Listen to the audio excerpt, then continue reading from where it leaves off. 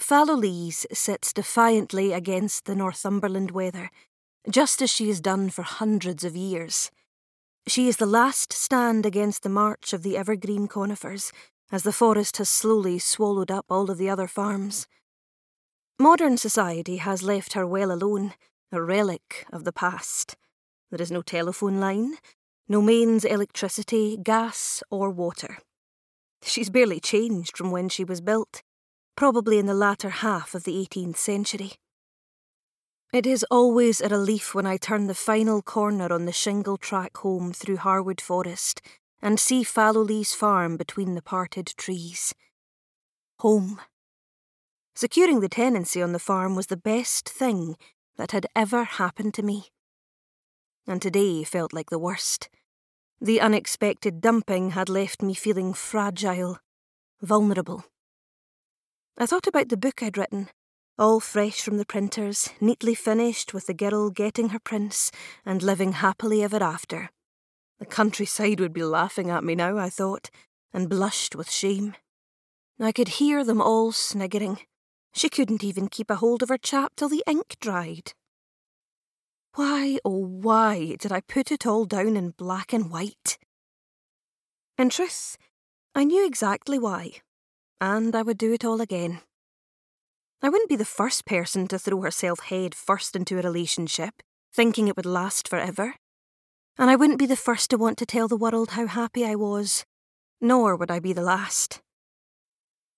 It was hard for me to think rationally about work with everything going on in my head, but I knew I had only one day to get my ducks in a row at Fallowlees before a 4-week lambing stint began the next night.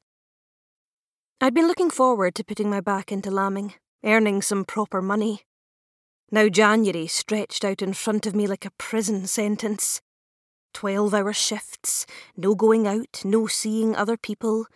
Just a long, lonely slog in the darkest, dreariest month of the year.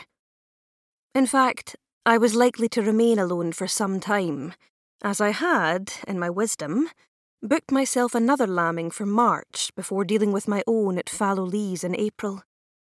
Work is a cure for everything, my dad would say, and to some extent I've always believed him. Directing whatever negative energy you're feeling into doing something useful can really help.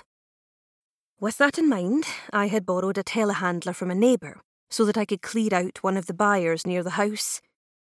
A telehandler is a bit like a tractor and a forklift truck rolled into one. More manoeuvrable than the former, it has a long boom that can be fitted with different attachments and can be used to perform a wide variety of lifting, loading and emptying jobs.